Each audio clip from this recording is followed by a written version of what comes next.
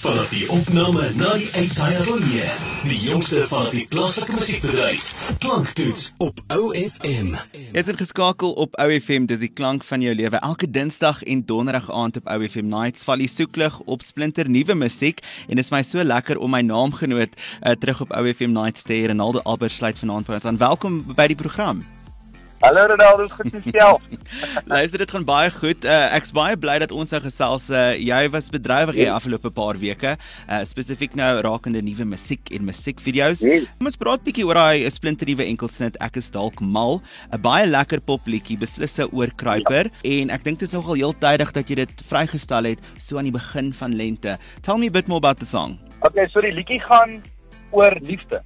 Weer eens. Daar was baie liedjies oor liefde gaan natuurlik.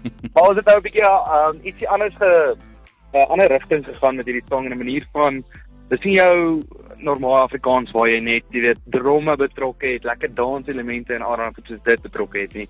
Dis 'n rustige chill liedjie en wat jy mens kan luister as jy lekker koppie koffie in die oggend drink of 'n lekker roadtripie pad.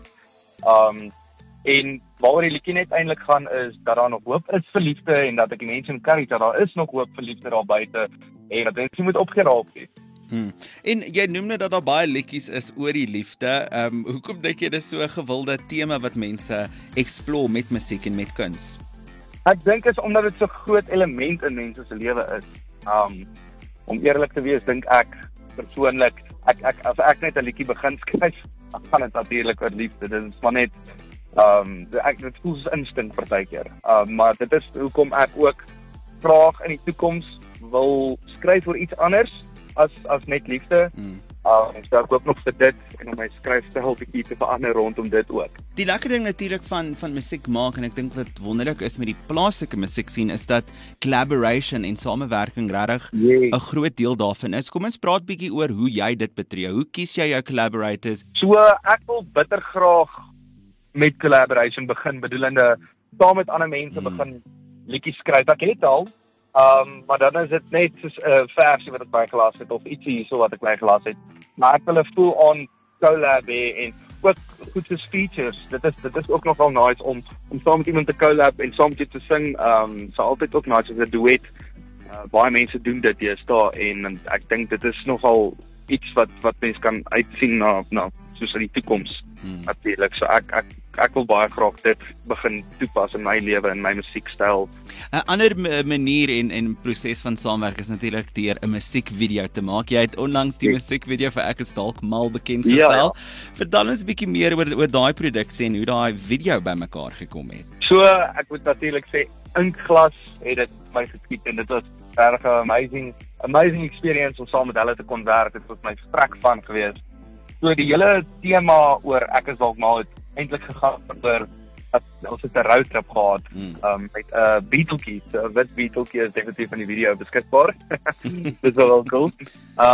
So dit was fun want ek het nog altyd ek jonk was nog altyd 'n beeteltjie gehad het en alles en toe het ek nou rondgery met die beeteltjie en alles. So nie gewoon dan die power steering wat nie daar is nie en die aircon wat nie daar is nie, maar dit was nog steeds regtig actually baie lekker geweest. En waaroor dit gaan is, ons het gaan staan met die beeteltjie. So daar's ons rook wat uit die engine uitkom en ons probeer ons het nou langs die pad gestop. Ons het daarso op 'n grondpaadjie wat het ons gestop langs die pad.